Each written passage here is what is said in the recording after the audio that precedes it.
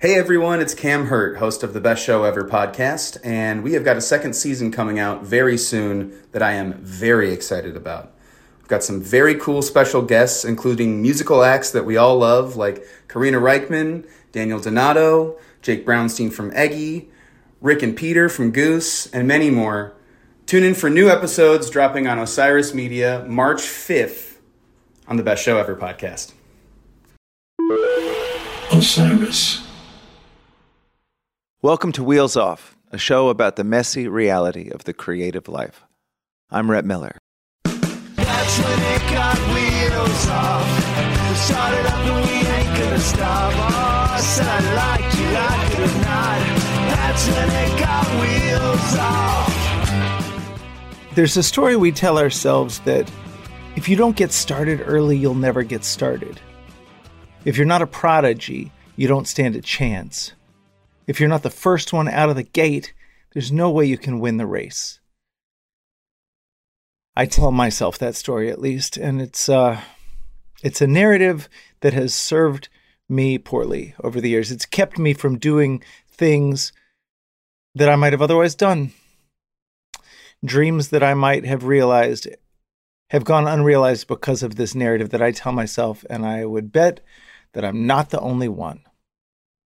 Jung Yun is living proof that you don't have to get started early.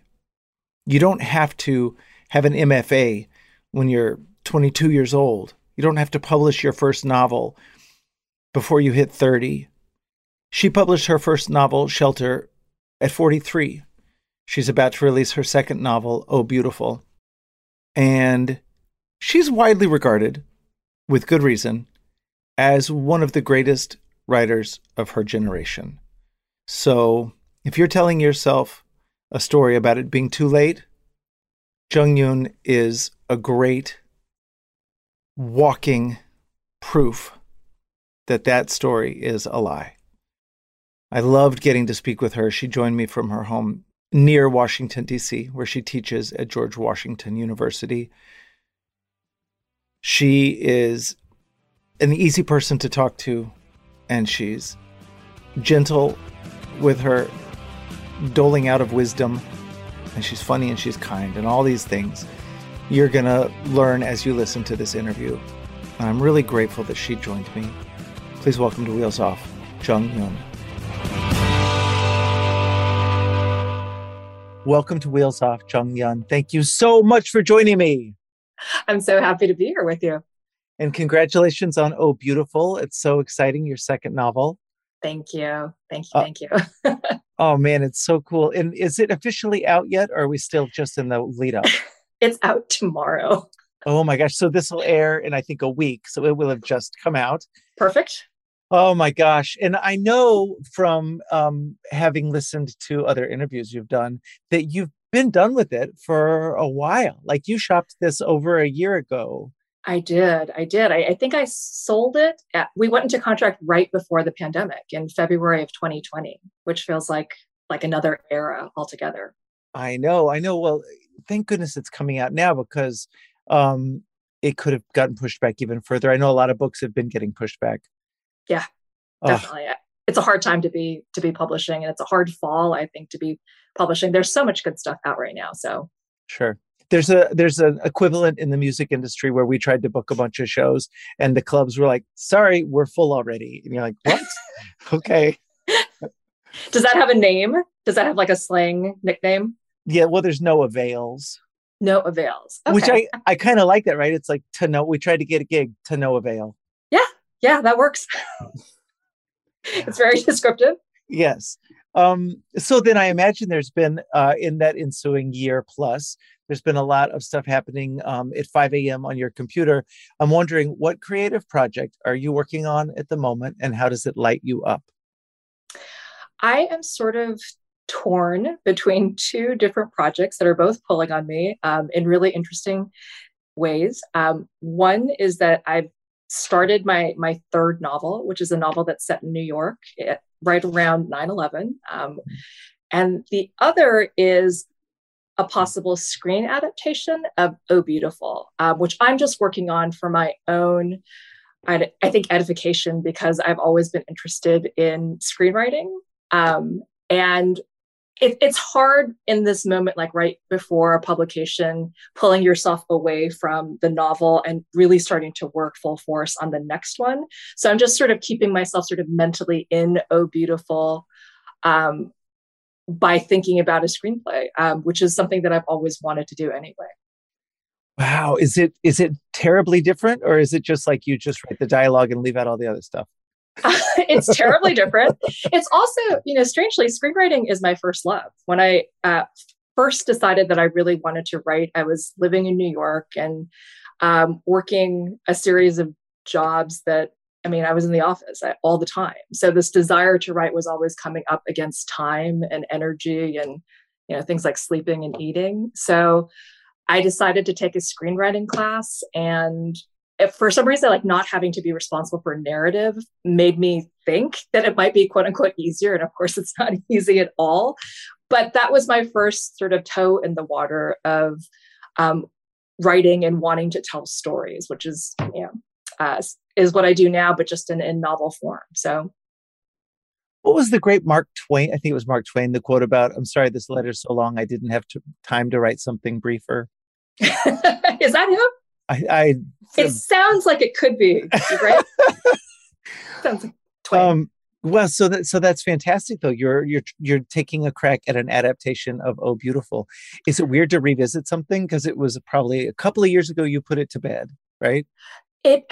Actually, it's gone through so many iterations and so much drafting and so much revision. I also sold it as a partial manuscript, so it wasn't complete at the time that I sold it. So I still have a lot of writing to do. Okay. I don't think I put it to bed formally until like September of 2020. And then we were doing like revisions and copy edits for a while. So it doesn't feel like I've put it to bed for long, but it's at that point now where it's all out of my hands and I'm just sort of waiting. So this project is keeping me busy while I'm waiting it all out.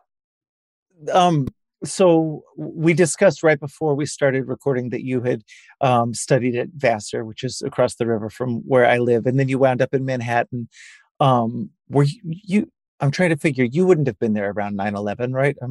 I was there. Oh, yeah. Okay. Yeah, I was there, and I left around the same time that I think you did, which is right afterward. So, yeah, we were both there.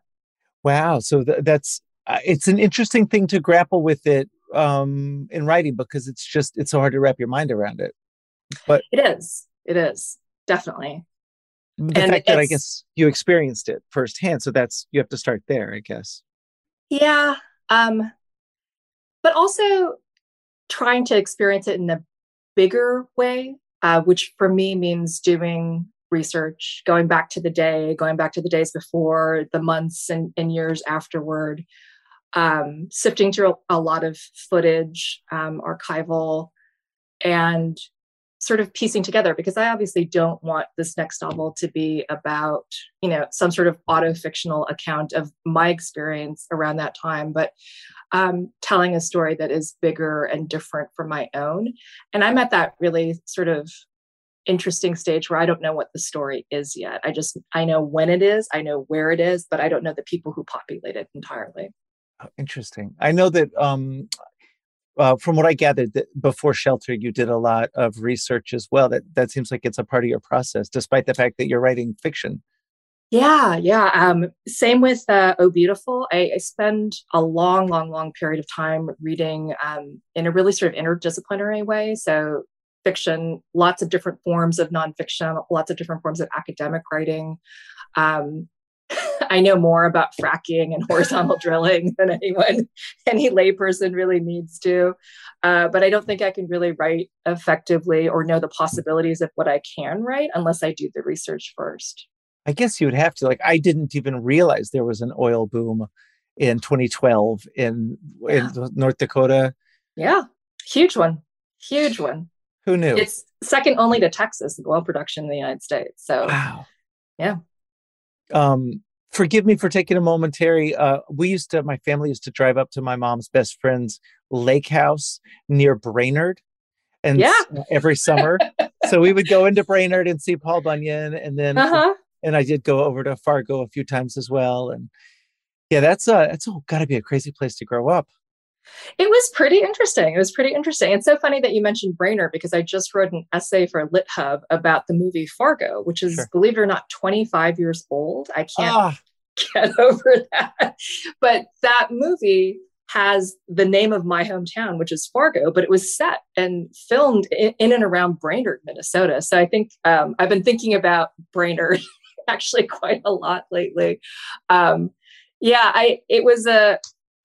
I'm in my late 40s. So I grew up in North Dakota in the 1970s and 80s. So it was definitely a strange time to be growing up in the upper Midwest. Yeah, but I enjoyed it. I mean, I was a kid. I had a pretty happy childhood, but definitely sort of felt a little bit of the fish out of water syndrome, which I think shows up in my work from time to time, for sure. well, I wonder about that. I'm fascinated by people's origin stories, and I wonder when you were a kid and you were probably were reading a lot. I'm just going to go out on a limb and guess. Absolutely, good guess. But I wonder, do you remember early memories of knowing that you wanted to create, writing, to be a writer? Did you have an epiphany moment? I definitely thought that the librarians were like the smartest, best people on the planet. And I thought that if I could do what they did, which in my childhood mind, I thought that librarians were just people who got to read books and talk to people about books. I thought that was really cool. I didn't really think about necessarily writing. It was something that I liked to do. It was encouraged as like a good little hobby and something that I needed to be good at for school. But, my parents were, they were Korean American first generation immigrants. They were small business owners. We didn't know artists or musicians or writers. I didn't grow up with the mindset that people, like regular people like us, could create art. Like that was just so far from the realm of possibility for me. So I didn't, I hear all these writers who talk about like knowing when they were like 7 or 8 that they wanted to write. That wasn't really me. I didn't think that was in the cards for anyone like me. At that time, was there some other avenue that you imagined your life, taking? At one point, I wanted to be a senator, and then like the following year, I wanted to be a secretary. Like I don't know, like I didn't understand that progression at all. But I mean, I was a kid, so who the hell knows? Oh my God, I love that. I have a 15-year-old daughter that went from wanting to be a president to now she wants to design clothes. So who even knows? Yeah, and I feel like I flip-flopped like 1,000 times, before then. When I was 22 and a senior at Vassar, I had this chance to go out to LA and to basically start in the bottom, real mailroom kind of stuff and work my way up.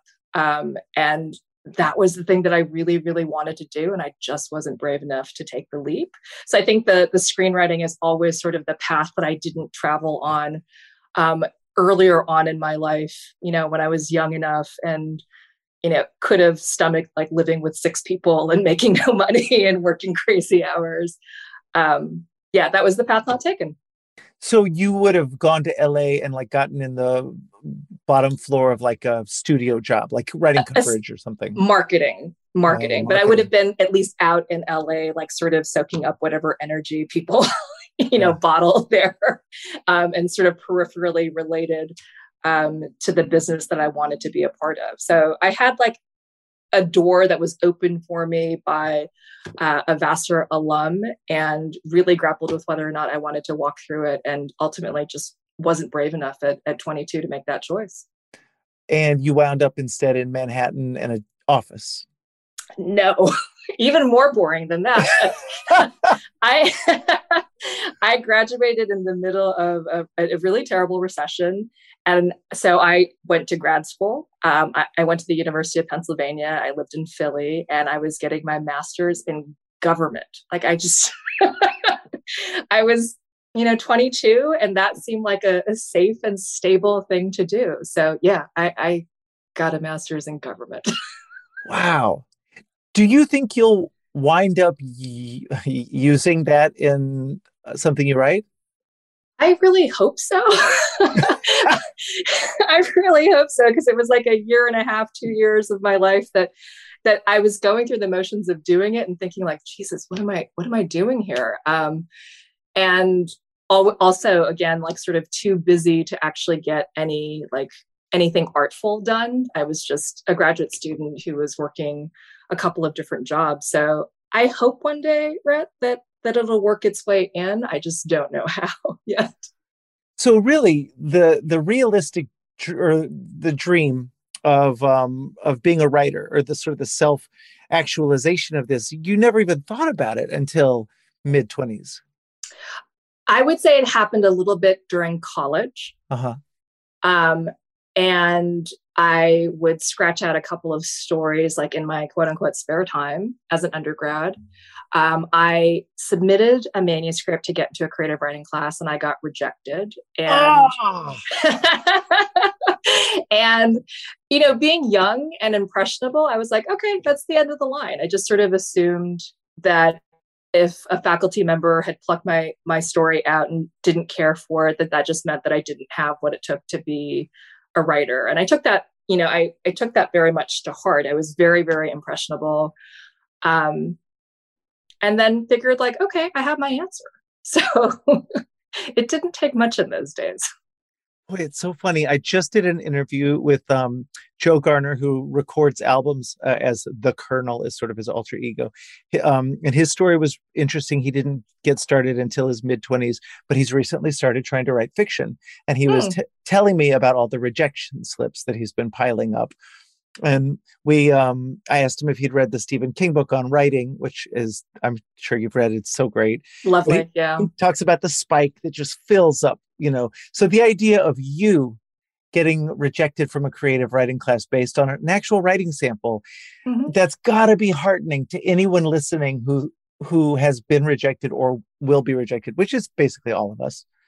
Yeah.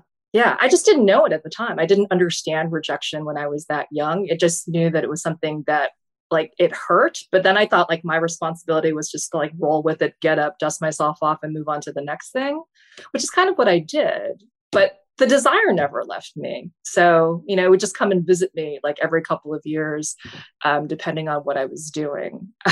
So, yeah. And now, in addition, obviously, to writing, you teach. How big of a course load do you have? How many students do you have? I wonder now that you're the one, rejecting them, or hopefully not. And actually, I teach 2 courses per semester at George Washington University. I teach in an all undergraduate program, which is actually really important to me to be able to work with students who are at around the same age when I kind of turned away from writing. One of the many things I love about GW is that we don't have a sort of audition system to get into these workshops. It's first come, first serve, depending on your registration number. So I don't have to be in that position of saying, okay, this person is in and this person is out. I think it's all luck of the draw, and everyone who has, a high enough number gets a chance to try. And that to me is important, because my life could have gone in such a different route if that had been the system in place when I was an undergrad. Yeah, that is kind of crazy. And so then let's see, Shelter was 2016. Yes. Yeah. So and you had already probably been teaching at that point, right? Or you didn't? Sort of. So I did the goofy master's degree in government. Then I worked in New York for like 8 years, left after 9/11, went back to graduate school for my MFA in creative writing when I was in my early 30s, worked at a university, at a teaching and learning center, did some teaching part-time, and was 43 when my first book came out, almost 44 when my first book came out. So there was just a really long period in between these decision points of trying to be a writer before anything actually happened that was close to it. Well, yeah, I hope you don't mind my drilling in on this. I just think it's so fascinating and in so many ways inspiring, especially to those of us who maybe put off writing fiction and writing so, and then kept saying, I can do this in my 40s or in my 50s. There's no reason not to. I just think it's so inspiring. Yeah. I mean, I think I don't know how much I would have actually had to say in my 20s, or I would have been constantly like trying to emulate other writers that I admired. I think that there's, everything happened in due time with me, and I think that there was a period like in my 30s where I had left like a really good, high-paying job to become a graduate student, making no money, and there was that sort of desert of years, like 14 years, where I wasn't finishing a novel, publishing a novel, getting an agent. And I just remember thinking, oh my God, I've made such a terrible, terrible mistake with my life. But yeah, just kind of digging in and keeping with it and kind of following the adage, button seat every day. That's the only way anything changes or anything gets done. Oh, that's so great. So I wonder about that 14-year desert. And I wonder about even now, just like the time, like during the pandemic, trying to write, waiting for this new book to come out. One thing that we talk about a lot, or that I talk about a lot during the last 101 episodes of Wheels Off, that I've been lucky enough to speak with creative people.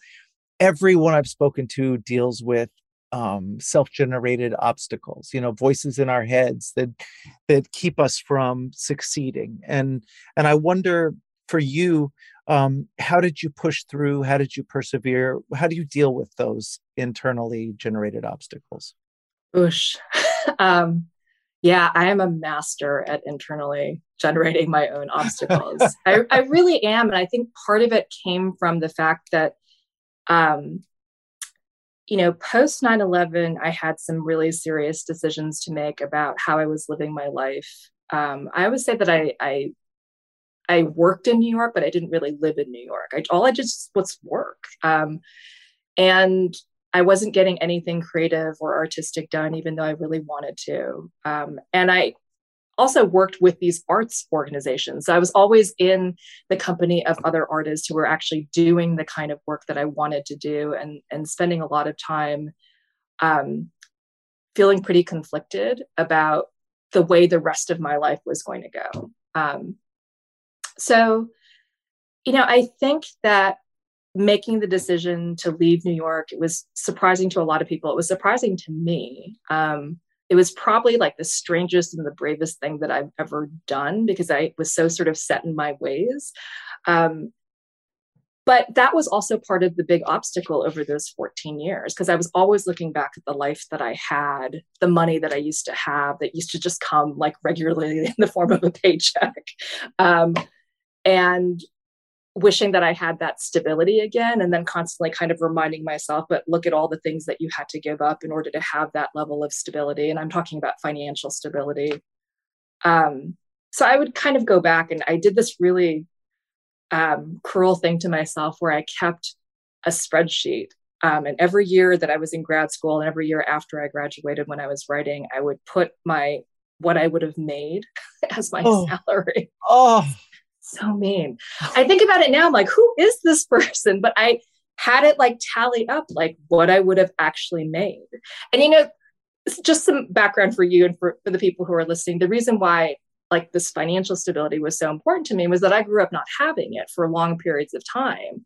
And, being an immigrant, having that message sort of embedded in me that like my family uprooted their lives to come to this country so that I would have a chance at an education and a good job and the stability that my parents always wanted for me. So that was part of my sort of ethos and what pushed me forward. So that was the biggest sort of obstacle that I would put up in front of myself during that 14-year period, kind of going back to what I used to do, how it used to make me feel, which is kind of shitty.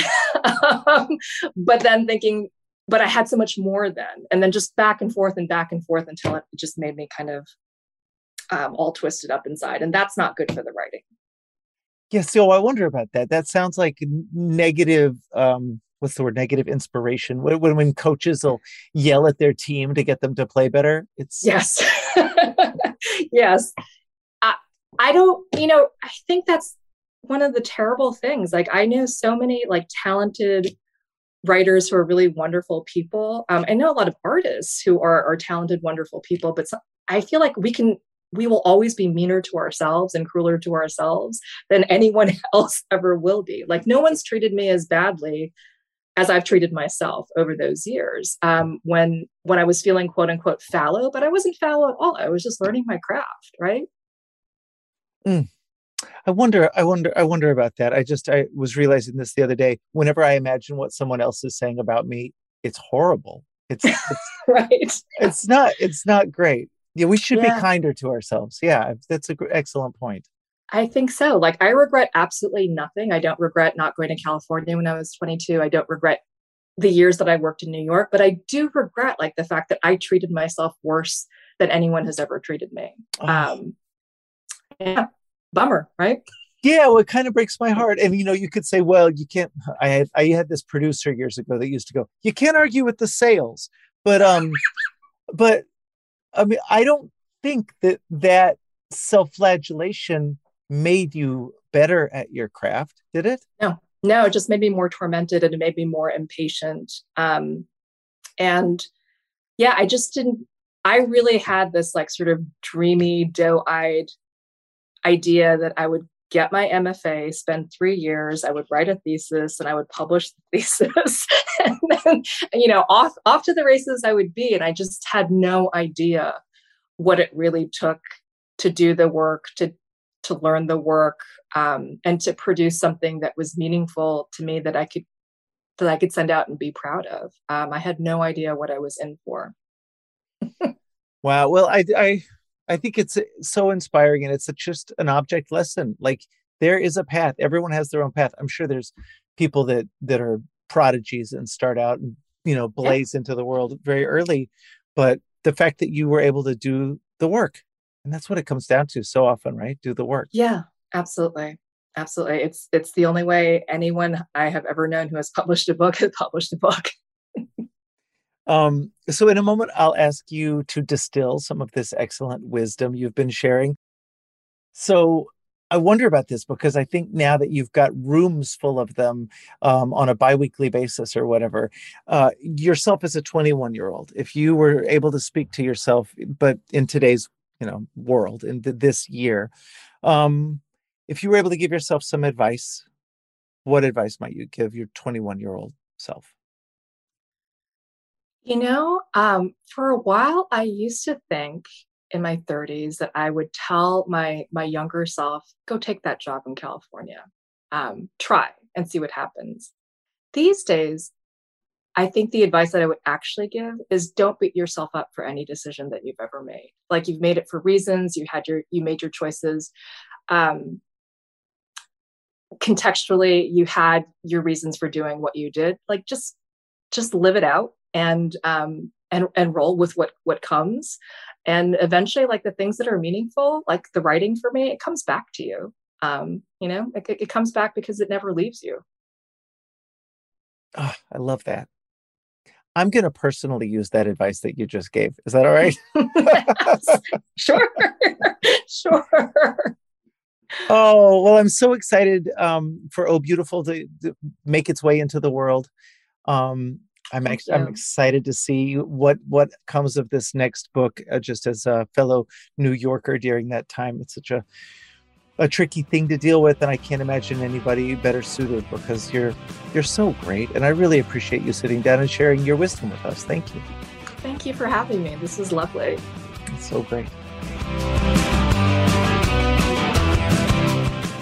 All right. Thank you so much for listening to Wheels Off.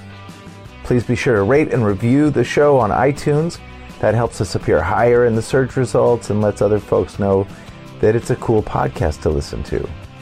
Also, as the kids say, don't forget to subscribe on iTunes, Stitcher, Google Play, or anywhere else that you listen to shows like this so that you never miss an episode. This has been Wheels Off, and I'm Rhett Miller, encouraging you to create every day. Thanks, y'all.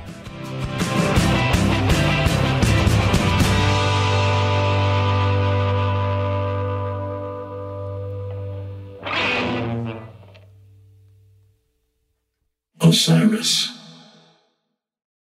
Hello out there! Yes, hello out there, everyone. I'm Hal Schwartz. And I'm Flynn McLean. Together we host None But the Brave, a podcast dedicated to the music and career of Bruce Springsteen. Bruce and E Street Band are on tour right now for the first time in 6 years, and we're taking a detailed look at what's happening on stage in our bi-weekly episodes. We've also been recently joined by some very exciting guests, including rock journalist Warren Zanes and Stephen Hyden, Backstreet's Magazine founder Charles Cross, and Barstool's Kirk Minahan. If you're a diehard Springsteen fan, this is the show for you. So please subscribe to None But the Brave on your favorite podcasting platform, and we hope to see you further on up the road. Thank you so much. We'll be seeing you.